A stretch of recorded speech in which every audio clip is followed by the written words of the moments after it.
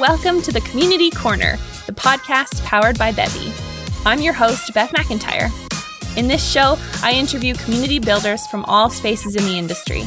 Stay tuned for actionable strategies to learn and community stories to love, all in 15 minutes.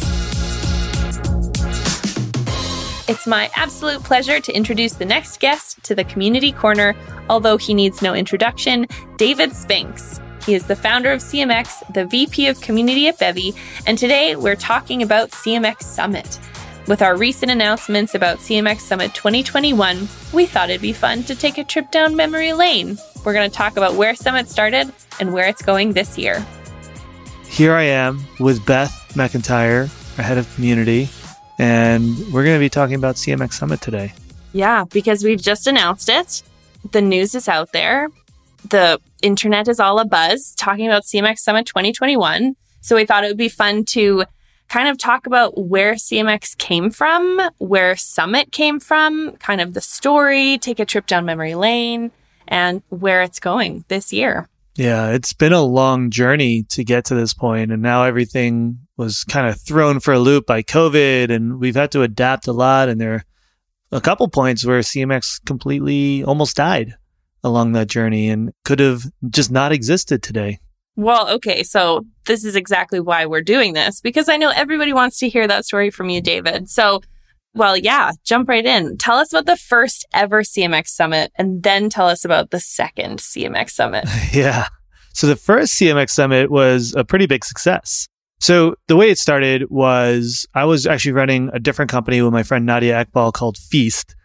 We were an online cooking school that was shipping ingredients to people's homes. I don't know if you knew about this, Beth. This was my company before CMX, and it did okay. We raised some money. We went through 500 startups and, did some cool things, but it wasn't really taking off. We were starting to lose energy. And for many years, I had wanted to do a conference for community managers because in the background of all my entrepreneurship, I had been a community builder, working with different companies, building community, director of community for a company called Zarly for a while.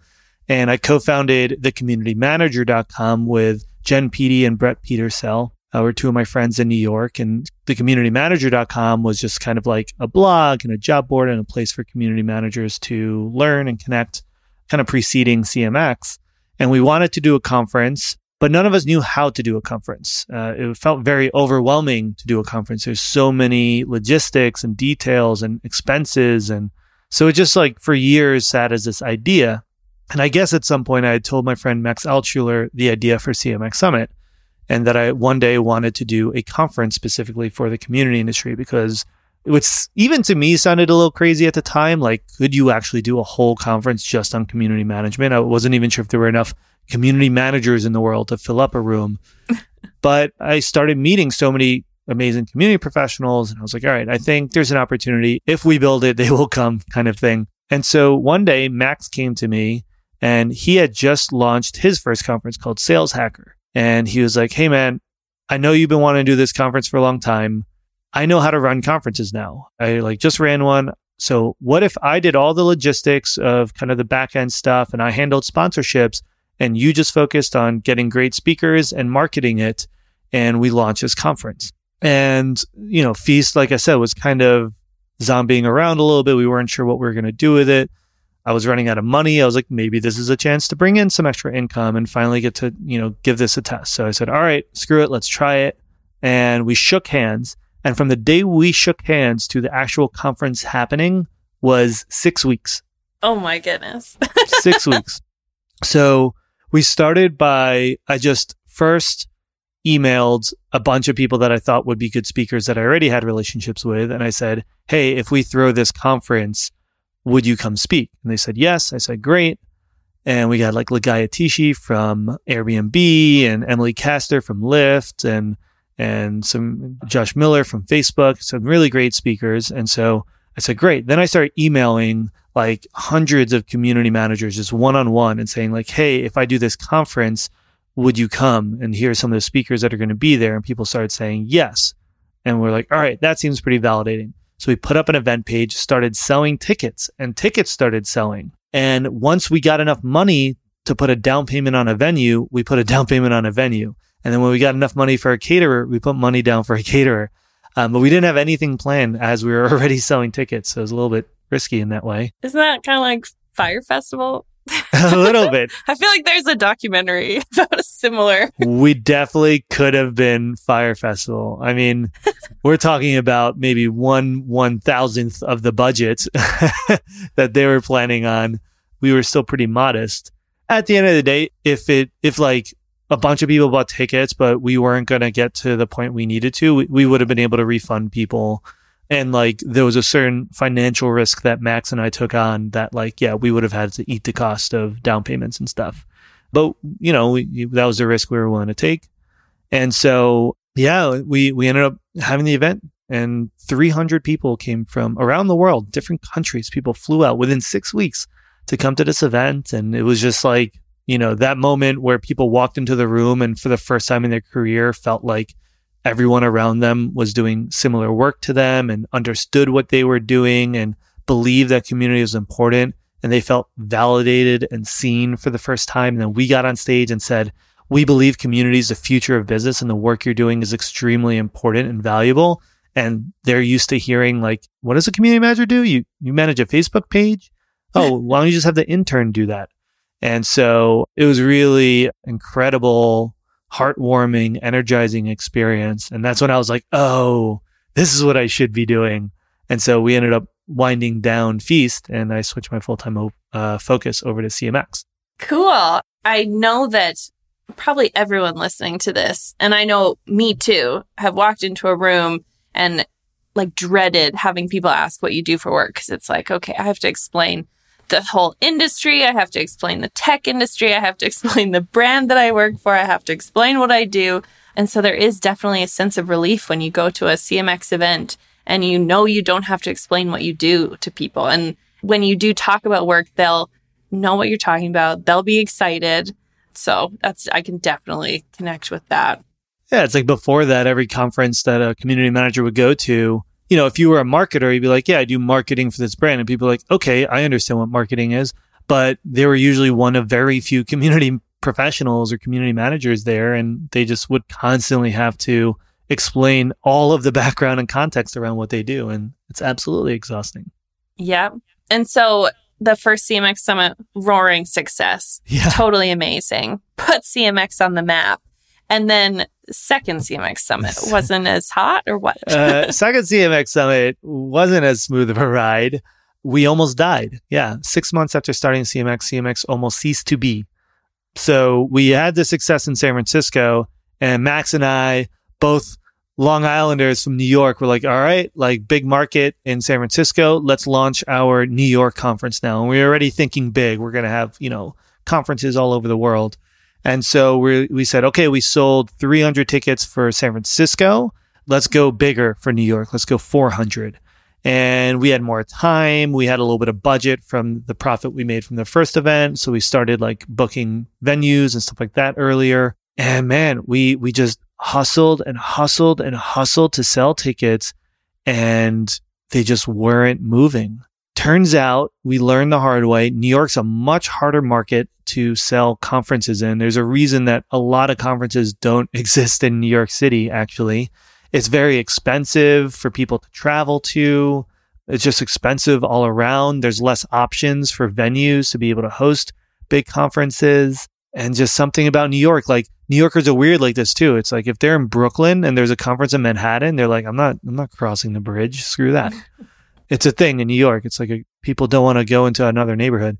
And so for various reasons, we just couldn't move the tickets. And we're like, all right, but if you've ever run a conference before, you know that most of the tickets sell in the last month leading up to the event. So we're like, all right, we're going to get a big pop at the end. And then we hit a month and the big pop never happened. It just continued to like slowly sell tickets. And we were like, oh shit, what do we do? And we were facing about $50,000 in a loss, which for both Max and I, who were paying for this thing out of pocket, we would have just had to eat that cost and shut CMX down the next day. And having people, you know, not get the conference or not get their money back or something like that, was never an option for us. Like we would have made sure everyone felt whole. And so, you know, I give Max a lot of credit. Max is a like very scrappy entrepreneur. And he just started looking up venues and was able to find a new venue in Soho that was like an office that was kind of vacant, and they were doing some random events there sometimes. And it was like 1/10 of the cost. And so we did the math and we were like, even with the cancellation fees and the down payments and everything from our current venue, we would save a lot of money by moving to this other venue. And so, we had to reach out to that first venue. We're like, we are so sorry. All the apologies. We paid them more than we had to pay them in the end, just to like try to make them whole. And we switched venues 2 weeks before the conference. So imagine like caterers, design, stage building, just the aesthetic of the whole event, how we decorate it. What we've been telling everyone was the address of the like communication with attendees, everything just had to be rebuilt 2 weeks before the event. We hustled. We were able to get a couple sponsors who really believed in what we were doing. And, we're able to kind of put in a little more money and sold enough tickets. And we basically literally got to like break even. We did the math, just how can we get to break even? We got to break even and lived to be able to continue to do CMX Summit. And you know what? Like the reviews of that event were very high. People loved it. They had no idea that there was this whole other vision and plan. For us, we were like, this is such a, lesser version of what we were envisioning, but people loved it. It felt very humble. People still talk about that event today and how impactful it was for them. And it was just, it was scary, very, very stressful, but we were able to survive long enough to be able to do our next event in San Francisco. And we did 3 conferences that first year. That was all in 1 year. So we did the third one in San Francisco, and that one went well, it grew, and we were able to continue growing from there. Well, I'm glad that you no longer try to plan conferences within like 6 weeks. No. I'm glad that we have changed that habit. Anne-Marie on our team would literally kill me if I gave her 6 weeks to plan a conference. I think you're probably right. Well, while we're here on memory lane, I want to talk just quickly about my first ever CMX Summit, because I attended my first CMX Summit as not an employee of CMX. That's right. I was brand new to the community world, brand new to the tech industry, really, and attended CMX with Bevy as a sponsor. I had never attended a conference before, not a corporate conference, and I had no idea what to expect. But I remember everybody was so nice to me, and I had real imposter syndrome, and rightfully so, because I was so green.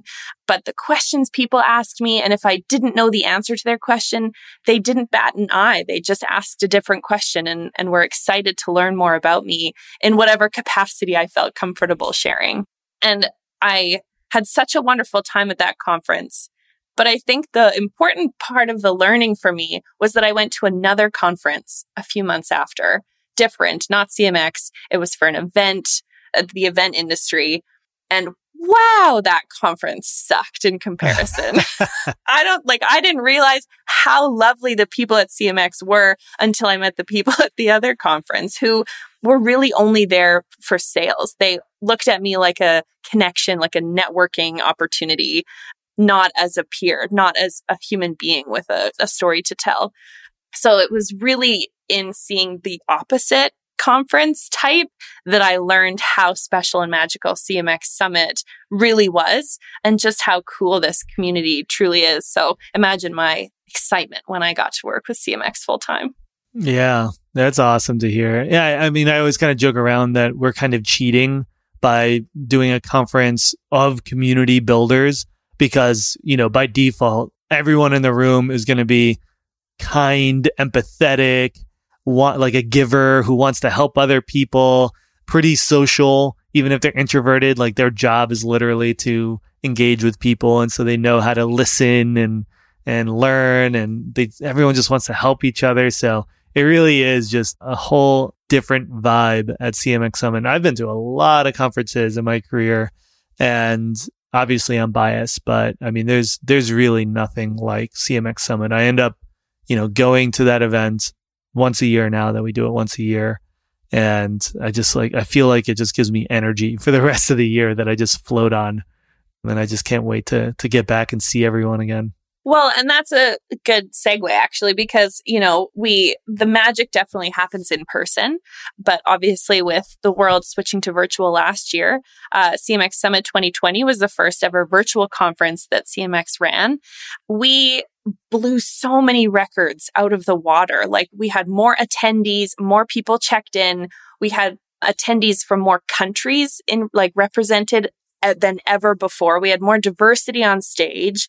And I think that a huge reason for that was because it was virtual. It was just more accessible.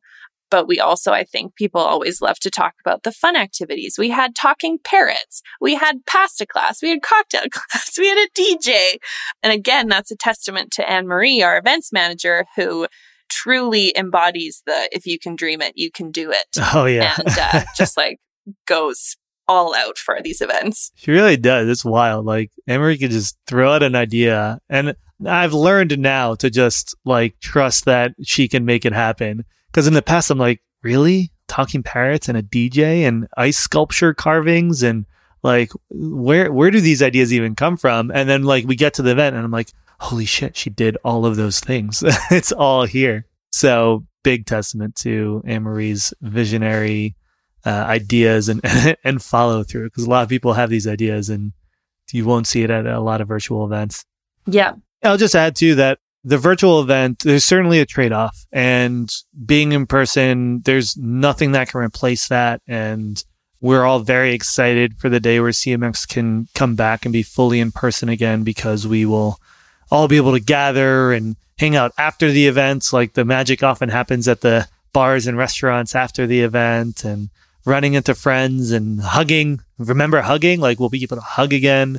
So I can't wait for that. That said, the beauty of the virtual, being forced to go virtual for the last year and for this year, is that it does make it a lot more accessible. And our mission with CMX is to advance the community industry and help community professionals thrive. And our goal has always been to grow this industry, get more businesses investing in community.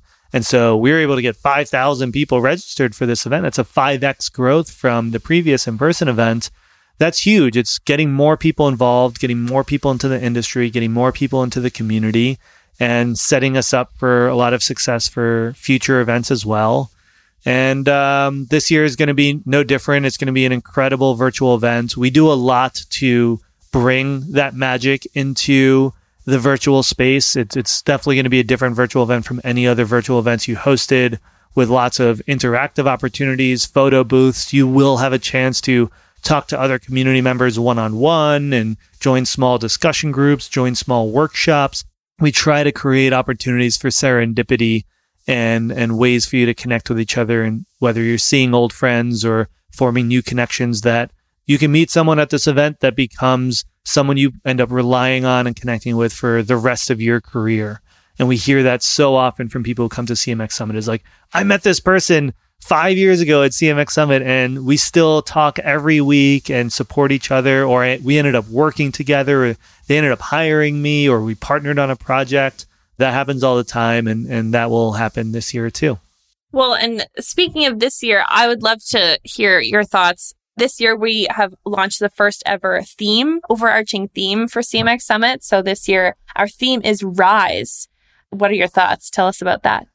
I told our team this recently. It's I think this event may be the most impactful event we'll have ever hosted, because it's coming at a really critical time in the evolution of business and the community industry. And this concept of community-driven business has become very in vogue. It's kind of taken the business world by storm. And that means that we have an opportunity right now to really establish community and make sure it is integrated into business for the long run. Not just when the next hot thing comes, we'll forget about community-driven business. I think community is going to be ingrained in businesses the way marketing is. And CMX Summit this year is an opportunity to ensure that that happens by providing community teams with the education, the connections, the narrative, just to be a part of this thing that's feeling bigger and bigger every day. and be able to walk away with those tools, those learnings, those connections that they need to be really successful at building community for their businesses. So Rise is the theme. It's all around the rise of community-driven business, the rise of the community industry, the rise of the community professional. We have kind of 3 sub-themes within that around the rise of community-driven business. We're looking at the community career path and the community culture and innovation. So looking at how the culture of the community industry is shifting and the future of the community industry. Where do things go from here? How are new tools and technology being built to help community teams work more effectively? How is community-driven business going to change over the next 5 to 10 years? So how will this industry innovate? Very excited for the theme, very excited for this event. I think it's going to be an event that everyone in this industry will remember for a long time to come. And speaking of everyone in this industry, we've also made our tickets free. So we're hoping that everyone in this industry will be able to attend, and finances won't be the reason you can't. This also includes the full 2 days of our conference. CMX Summit takes place over 2 days. This also includes the workshop day. So our workshops for the first time ever are completely free as well. So again, we're really hoping that we can just reach as many people as possible and make sure that we're helping community professionals thrive through another great event. So pumped. So very pumped. Cool. Well, I'm excited. Lovely trip down memory lane. Lovely view into the future here. I feel like we all have to wear sunglasses because the future is so bright. Oh. Thanks so much for chatting, David. It's been such a pleasure. Likewise. Always a pleasure, Beth.